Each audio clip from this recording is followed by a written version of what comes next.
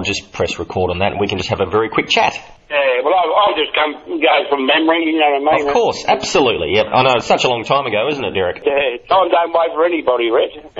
That is very true. So, let me start by thank you very much for letting me interview you, Derek. Yes, no worries at all. Many Richmond supporters would, I think, remember you in the late 60s as coming to Richmond, and if I'm not mistaken, I think you might be the first Indigenous player to play for Richmond. Is that right?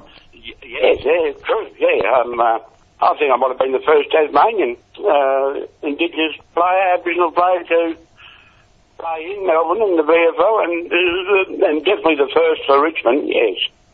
I was the first one. I often ask people about their time before Richmond, and I know for you it's more difficult than others I've spoken to. Am I right to say that you were in an orphanage? Yeah, mate, yes. And I know it's difficult, Derek, to talk about, so obviously that's your own past. I've just about got over it now. I did have a talk to the ABC reporter come out here and interview me. I broke down. And I had to stop for 5 minutes, but no, I'm pretty well with it. I've found out a lot about my life and everything, and anyway, but I went to the boys' home when I was 7 years of age, and my sister, I was dropped off by the authorities.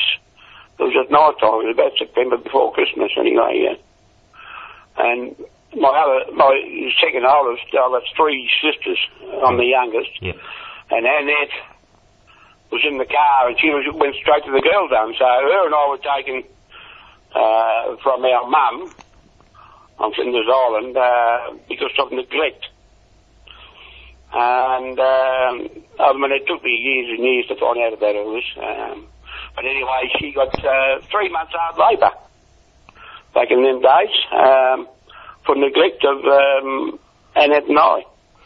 So I went to the boys' home, and I was there from 7 till I was 15, Rick. Yeah. And it's what I think we sort of come to know as the stolen generation. Is that right? Yeah, part of the stolen generation, Rick. That's right. Yes. And I think your sister made a very pivotal speech in Parliament. Is that correct?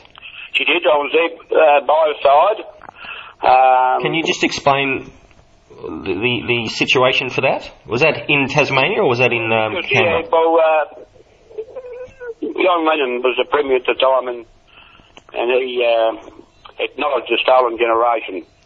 Yeah. And there was a payment, and then it made a speech thanking the government and John Lennon for. It was a lovely speech. Just for acknowledging the stolen generation. When did you first come into contact with football, Derek? Well, do you think? Well, I can remember being on Cape Barren Island, and I remember I had this little rubber football, and I was day in day out I used to kick this little football into this pine tree, and I was behind my own, and that pine tree, I went back there in 2012, and that pine tree's still there. Did you have a ceremonial kick? No, not really. I thought, well, I can't kick much now. I've had 6 operations on one knee. I've had a new knee put in and everything. So anyway, but no, that was the start of it. I think by kicking around the little rubber football on Cape Barren Island. And so when I would have been about, I guess, 4.5, 5, I would imagine. Because I can remember living on Flinders Island in Cape Barren, and I always called myself a Cape Barren Islander. I was sort of born there, but I was actually born at Whitemark on Flinders Island. And I sort of got all the paperwork back from the government all them years ago, and tried to find out a bit about myself, and they can tell you what they want to tell you, I guess, but I found out a few things, Derek, you must be a very strong-minded person because of what happened in your childhood and being in the orphanage for many years. Yeah, well, I never ever saw myself that way, but a few people have mentioned that, and a lot of people these days, I know that a lady friend of mine, she's trying to take full custody of her grandson. He's only 7. He was the same age as when I went to the boys' home, and he was sort of knocked around a little bit by his mother and his mother's boyfriend and that, and he's taking it very badly at the moment, I think. I think that's all. But with me, with all that, I don't know. I just sort of put it in the back of my mind, or not, I don't know. But, yeah, a few people have more or less said that, you know. And when you're at the boys' home, are you playing football at the boys' home or not? Well, yeah, I went to the home and, I started off playing. I went to Youngtown Primary School. This is sort of Kings Meadows in Youngtown there, and that's when I played my first games at primary school, and then I went to Kings Meadows High School just down the road a bit, and I never played every week, but if you misbehaved or things like that, well, you weren't allowed to play, but that's where I Kings Meadows High School, played football there, and yeah, that was it at school, actually. Primary school and high school, and that was it there. Derek, what did you, as a child, what did you want to, I was going to say, what did you want to be when you grow up? Did you have was there something that you wanted to do when you became older? No, not really, no. No, there was nothing particular on my mind at any earlier stage. To be honest with you. So if we talk about Richmond, how do you end up in Richmond? Right, that's a good one. Of all places, you end up at Richmond. In 1964. Yeah. They had players from the northwest and went to Hobart. Down south, and we picked out the best players to have trials and tryouts to pick a Tasmanian team. But I picked to play for Tasmania, and then we went to West Australia, Perth, West Australia, for the under-15 championships. And I come equal best and fairest at the carnival with a little rover from West Australia. I'll never forget his name, Max Ford, his name was. Come equal best and fairest in the competition. I think it was called the J.L. Williams Medal. I've still got that medal. Equal best and fairest in the competition. And of course, that's when clubs got onto it, you know, and I mean, I was always kept in the background because of the home and that, and was never told much. Right.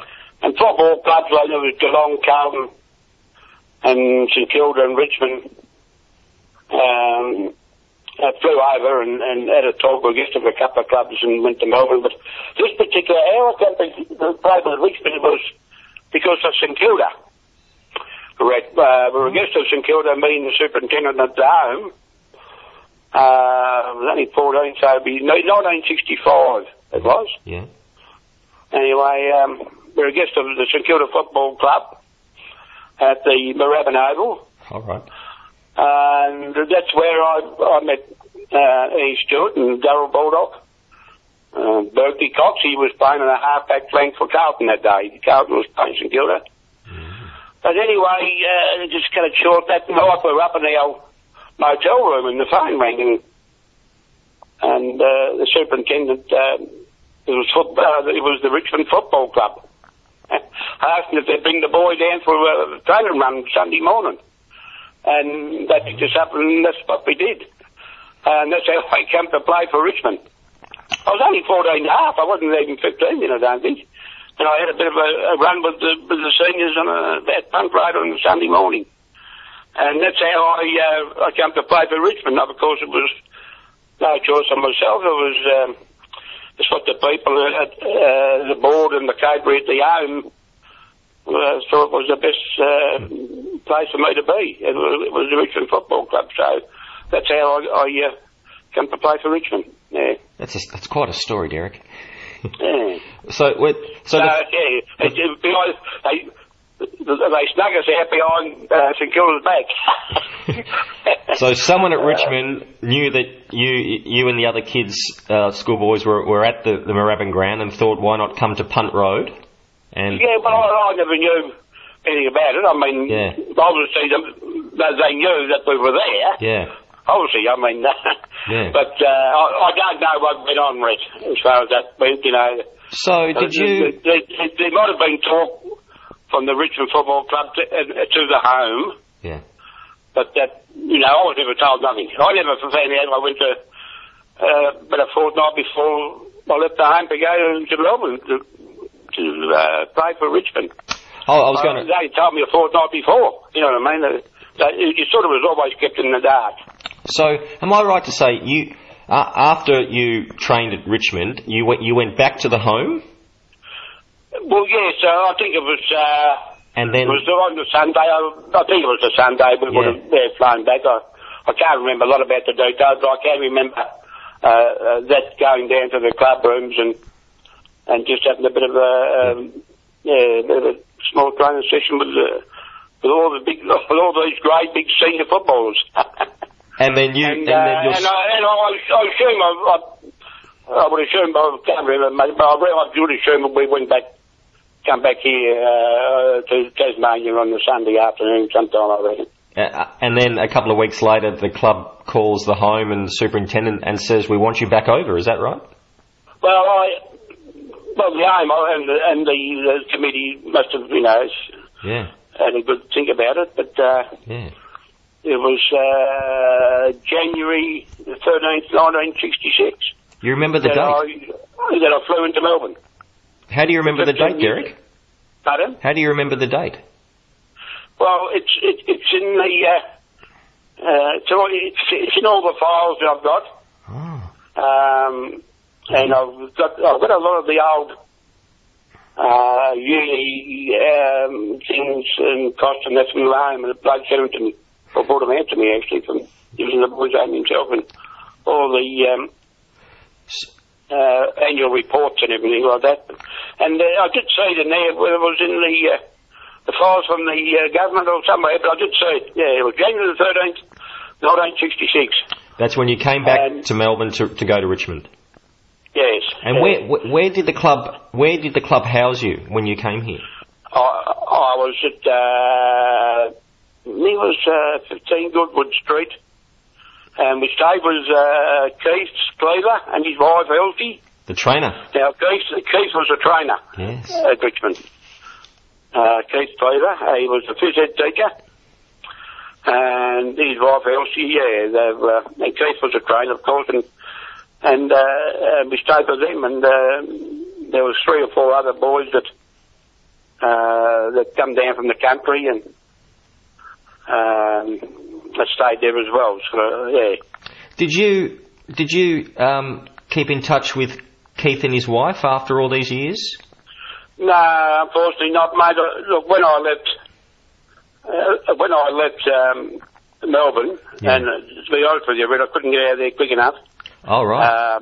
I went to Melbourne and it scared the shit out of me, because for a little boy from Cape Barren Island, went to a boys' home at 7 years of age. When I went there, I'll never forget it, and I was crying, calling my sister Annette, who was 9, calling her mum, and that, you know. So, but anyway, I remember getting some pajamas in a locker room, and there was 45, nearly 50 boys, I think there was at that time, and I put my pajamas on, I was that scared.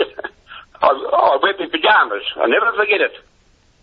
And I was never ever a bedwetter, but it just sort of scared me, and by going from Cape Barren, all of a sudden there's 50 boys there. Yeah. And it was the same as going from the home to Melbourne. And on the 13th of January, and it really scared me. You know, to be a little boy that was in a boys' home from when I was 7 till I was 15 for 8 years, and I hardly went anywhere, and all of a sudden, bang, I want to play them in Melbourne, and this great big world. It scared me. I've only been back once since when I came back to Tasmania, I went over in 2015. Yeah. For the St Kilda and Richmond game, the Dreamtime game. Yes, and that was the first time in 43 years I'd been back, and that was the only other time I've been back there. Yeah. Well, that must have been mixed emotions for you. Returning back. I played a few games there, and I actually picked my only goal there from playing on the wing. The southern stand there on the southern side, and it was very emotional, and of course it's all changed now, how professional they are, and by my word, the supporters, mate, they love their club. They come out, don't they, the Richmond supporters? Oh, absolutely, Derek. They're magnificent, yeah. You were actually... No, it was very emotional, but I was very nervous, I always have been, been fairly quiet, mate, and a few words, and normally, but I'm sitting here talking to you, I'm on my own, but I can sit and relax and talk about things, but when there's a lot of people around me, I clamp up, and, I just... can't handle it, but anyway. After you returned... I got through it, and it was a good night, and I was stuck with Kevin Sheedy a bit there, and it was good, but I sort of never hardly met any players, to be honest with you. Oh, right, on that night. I was Kevin Sheedy. I can't remember any players from Richmond back in my day that I actually played with. And when you visited in 2015, not many people know this, afterwards you gave a club a lovely sort of crystal gift, like a glass gift. Well, what happened, Red? I never knew anything about this. My sister done that. Right. She only told me on the day that we went over. Right. And she actually showed it to me. We had a couple of hours to spare in Launceston, actually. Yeah.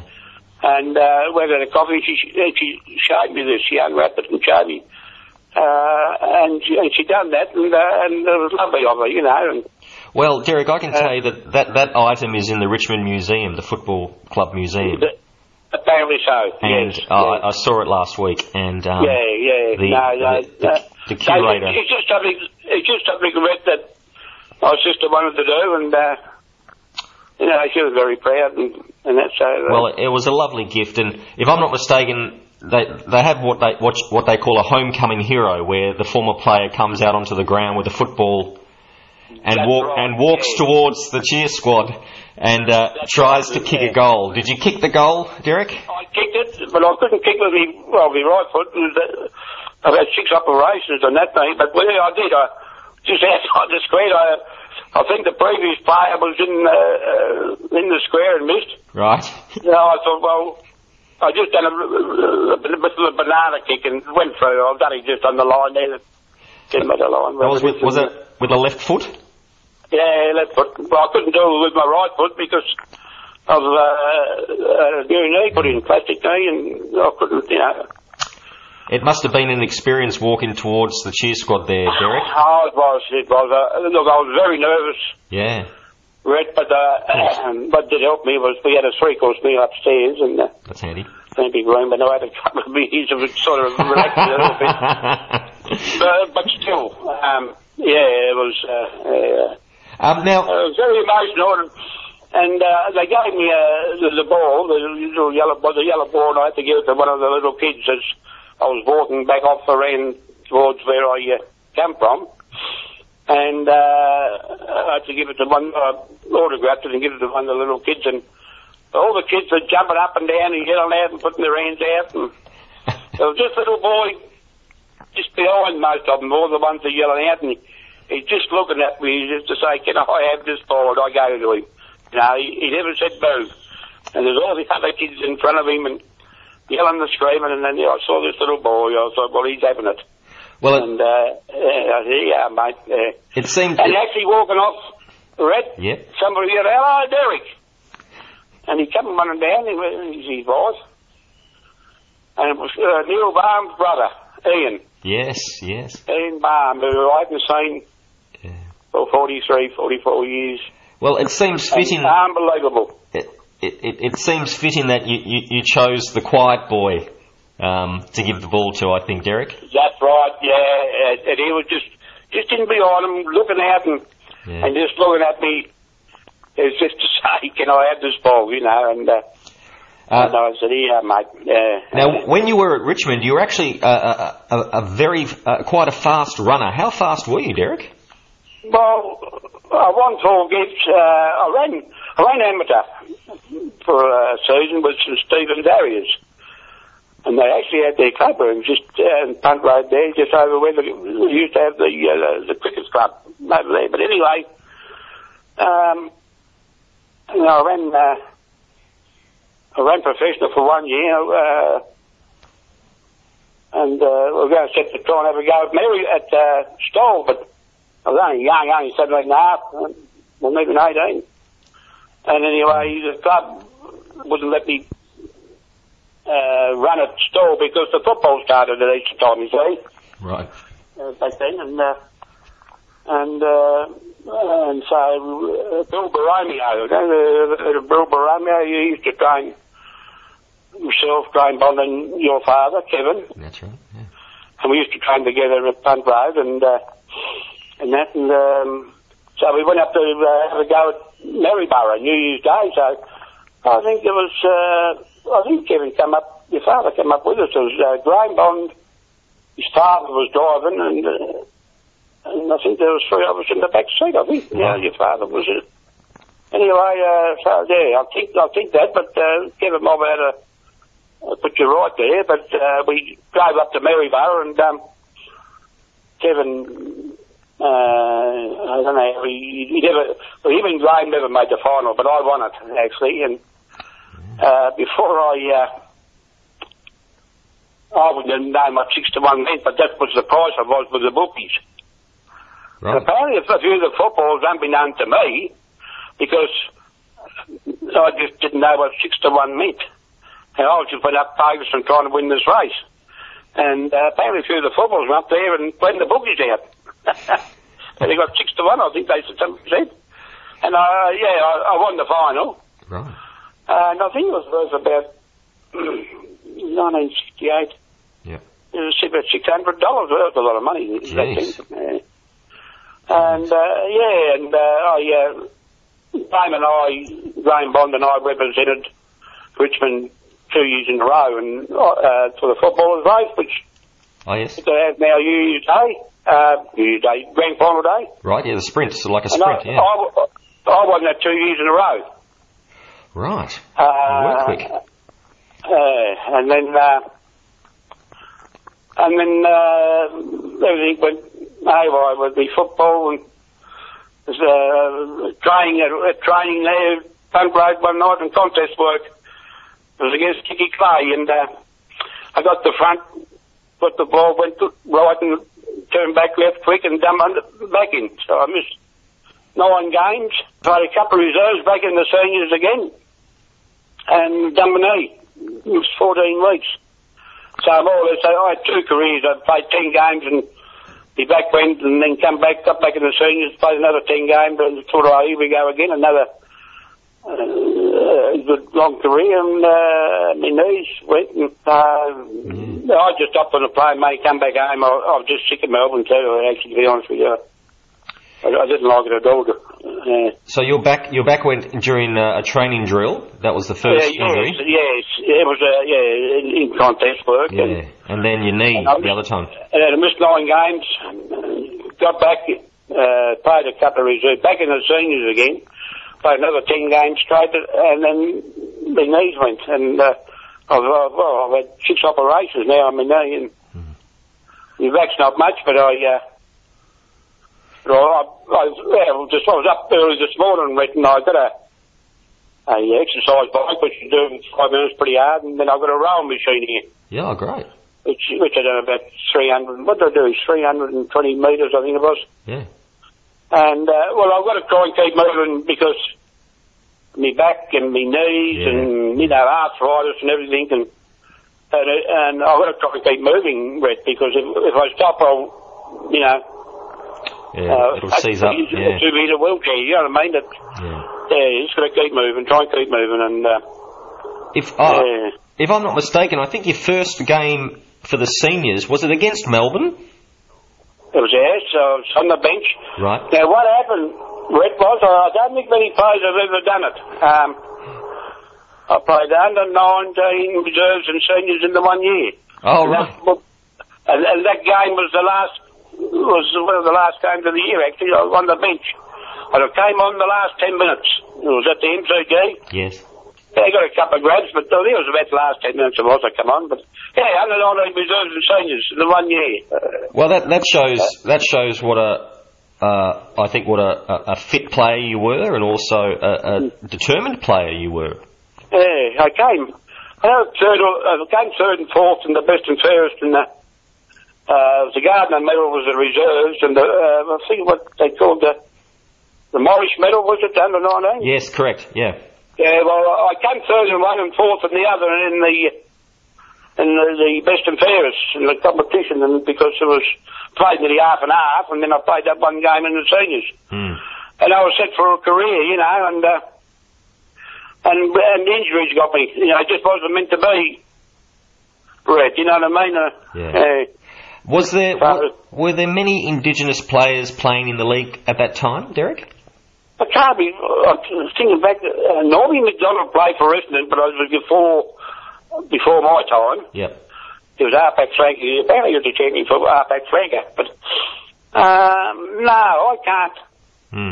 Can't remember any. Well, Polly Farmer was playing for Geelong. He was because he was nearly finished when I was coming through the grades. Yeah. Yeah. But he was magnificent, you know. He was a champion footballer. I just admired him, actually, you know, the way he used to go about his work and that. But no, Derek, I can't really place any Aboriginal players, to be honest with you. Yeah. It's not like it is today, but they're everywhere, you know what I mean? Yeah. How did the crowd react to you, Derek? Were you the subject of abuse at all by people, or were they quite supportive? It might have been just the odd one, but I can't remember that as much as a few of the players. There was a couple of players that was, you know, that they used to call you back this, back that, and It might have been the odd one or two, but you know, I used to just concentrate on the game and. But it used to, inside me, it used to fire me up more. I heard that, you know, and it sort of just make you go that a little bit harder. It's interesting you say that, because I interviewed Maurice Rioli, who said the similar thing when he heard comments like that from the crowd, how he used that as motivation. As motivation, that's quite true. And it was with me, I was, you know, we're all competitive, but I like to think that I was very, very competitive, you know, to say that losing, you know what I mean? But, well, that still must have been quite a difficult time for you, because you're only a teenager, and... Well, I was only 18 when I made the seniors. Yeah, and you've got these men around you, some of them, you know, racist. There was a Geelong player. Yeah. Just after I kicked his first and only goal on the MCG was against Geelong. Oh. I flew then from the wing, and Eric Moore was playing half-forward flank, and he marked and handballed, and I kicked the goal and the run, and went back to the centre, and I remember, I don't know what player it was, some Geelong player, Black Bastard or something, he said. And I didn't even look at to see where it came from, you know, but that sort of, it fired me up a bit, motivated, Were there people at the club who you became sort of close with at all in your short time at Richmond? Or you sort of hung around with? Well, there was only the players that would stay with Elsie and Keith Cleaver in Goodwood Street. Yep. And Paul Morrison was one. He played at senior football. We both played at Waverley Park. And we were both staying with Elsie and Keith. And Darryl Cummings. Oh, yes, yeah. Cummings, he got to know him. So there was a few. And Will Dickinson played back pocket early in the career. Yeah. Because I was staying at Keith and Elsie's. But as far as the other bit about it, no, I was staying out at East Camberwell after that, and Charlie Priestley, he was played for Richmond many years ago, and he was on the committee. Yep. And Charlie had a son, Trevor, and Trevor and I used to knock around together, and we were good friends. But as far as to say, I came back here when I was 21, and but no, I never got very close to the footballers I played, but to be honest with you, no. Can we just quickly, I don't want to take up too much of your time, can we just quickly talk about some of the coaches? I think you had Bill Borromeo as your fourths. He was our running coach. Our one and only coach was Slug Jordan? Ray Jordan. Now, can I just say, Derek, of all the people you're going to meet at Richmond, you meet Slug Jordan, who has quite a way with words, doesn't he? Oh, yes. His language. I'll never forget one day, mate, and I hated him ever since, to be honest with you. We're playing under 19s at Victoria Park against Collingwood, and just on half time I went up to try to take a mark from behind and come to the ground. They kicked the goal and put him a point or two in front. And Slug Jordan came out and he called me a black this and black everything, mate. And after the game, well, that fired me up. I think I was the best of the ground after that. He come and thank me afterwards, but I just think it was the wrong way to go about it. Yeah, absolutely. And, yes. And in the reserves, if we can say, I think John Nix. John Nix was the coach, and Verdon Howe was the coach of the reserves premiership team in 71. I played him. Oh, that's right. You did too, didn't you? Yes. Now, who was that Verdon against? Do you remember? Pardon? Who was that premiership against? Was that against Essendon? It was Essendon, I think. Yeah. Yes. Pretty much it was. Yeah. Well, and you're on the wing, because you were a wingman, weren't you? Yeah, on the wing. Had a run on the ball. But in the seniors, I had a career set half-back flank, and used to use my pace, so just and played there. So I couldn't get a game in the centre, because you had Francis Burke in one wing, Dickie Klein in the other, and Billy Barrett in the middle. Well, that was the Victorian centre line, when they picked the Victorian team, so I had no hope of getting either I was best on the ground every week in the reserves. Yeah. It didn't matter. I mean, that was your Victorian team bad there. Yeah. And that's why I couldn't get but I was very lucky to come through with I played under 17s premiership, under 19s premiership, reserves premiership, and I was a part of the 1969 premiership team. That was my first game. So I got my photo in that one as well. I was going to say, I think you're in the team photo, aren't you, of 69? Yeah, right in the bottom right-hand side, the legs crossed. And that was my first senior game, but, yeah, so... Now, can I just ask about the coach, Tom Hafey? How was he with you? I don't know, he's a pretty hard man. He used to go on all the runs with us. Right.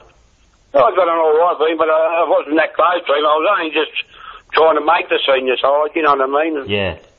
And, but there's not much that I can think of to talk about him because, I don't know, it was just that long time ago and I was, he was a hard taskmaster, and he expected, 100% every time he went out to the train, but he used to get on me back a little bit, but, but he was a fitness fanatic himself, of course, so he used to go on the pre-season runs and beat most of us, I think. I was going to say, I know your father and I, Kevin and I, we used to come last in the running because it was long distance. We weren't built for bloody running long distance. We used to do it. But we came to the sprint work. Well, yes, we used to be up the front. Yeah. But as far as long distance, we used to do it. Well, I was going to run it, but weren't built for long distance. We weren't. We were only built for speed. Where did you do some of the pre-seasons? Were you just running up sand dunes or up the hills, or? Yeah, the Botanical Gardens. Yep. Just a lot of 400s. Front road heading over to Olympic Park to the oval there in between there. I think what they call the oval now, but. Yeah. it's still there. In there, used to do a lot of pre-season work and ran the botanical gardens and that. We did. There was a few of us. There was Kevin, I think Kevin Rainbow and myself. We were a guest of Percy Surrey down at Portsea. Yes. And we stayed for the weekend and we ate his special food and whatever. He was a great man. He never forget, he gave me a book and signed it. And anyway, we went up that famous St. June and had a try up there, and we thought we were fairly fit. We went up there about 7 or 8 times and, that was it. But Herb Elliott, I think he held the record 65 or 56 times non-stop. Up the Sand Dune? Up this one Sand Dune. This is a famous Sand Dune at Portsea. Yeah. Because Herb Elliott, he was never beaten over a mile or 1,500 metres. He was never beaten. And that's where he used to train, up and down them Sand Dunes. And, you end in 1971, and as you said, Melbourne was a bit big for you. I mean, you're only 20 years of age when you left Richmond. Yeah, 21 when I come back. Yeah, I came back about January, February or something, I think. Do you still follow Richmond, Derek? Of course, yeah. I would never change. That's great. No, a few people ask me now. Of course I bloody would have. Why would I want to... Now, I just wanted to ask, in the time that you were there, which was from 1968 to 1971... In your memory, either in the seniors or the reserves or the under-19s, who were some of the very good players that you saw at Richmond? They asked me. Well, a few people have asked me that. Yes. And pound for pound, if you wanted to have a player up in the trenches with you, was Francisburg. It was the most brilliant player. They asked me who's the best player. I said Francisburg. And I said, if you wanted to play up in the trenches with you, the front, he'd be the man to have. And I said, well, probably the best skilled footballer I've seen was Heath Stewart, actually. Right, yeah. He played with Tony and won his third premiership, didn't he, I think? That's correct, yeah, he did. He came from St Kilda, but there were a lot of champion footballers there, And Roy Starr, of course, and of course your father, Kevin, he still was the most brilliant footballer as far as I was concerned, you know what I mean? Of course, yeah, absolutely. Well, Derek, can I just say on behalf of all the Richmond supporters, thank you for coming over to the big city and playing for Richmond. Yeah, mate. We're really appreciative of that. So thank you so much for, at a time in your life, coming over to Richmond and playing football. And I think we owe you so much for that. So we appreciate that very much. Look, it was an honour to see you and speak to you, and just to go back over the years, a few memories, and come back to you, and it was interesting anyway. But thank you very much for allowing me the chance to do that. And your memory's still great too. You had you're very sharp. The one friend said, you want to get your scrapbook set? I said, well, the old store's got them. I said, I just go from memory. Well, and I can remember everything, and actually, just thought about the supporters. My sister and I, she came with me, and we went to the Morris Frioli after the game. Yep. We went to the Morris Frioli room, and met a supporter to get a beer, and they shouted me and that one, and they come and hanging around. They said, an empty glass. He said, you start singing the Richmond theme song, I'll buy you a beer. Well, I got there and I had a rip, and they all joined in, and I didn't have to buy a beer that night.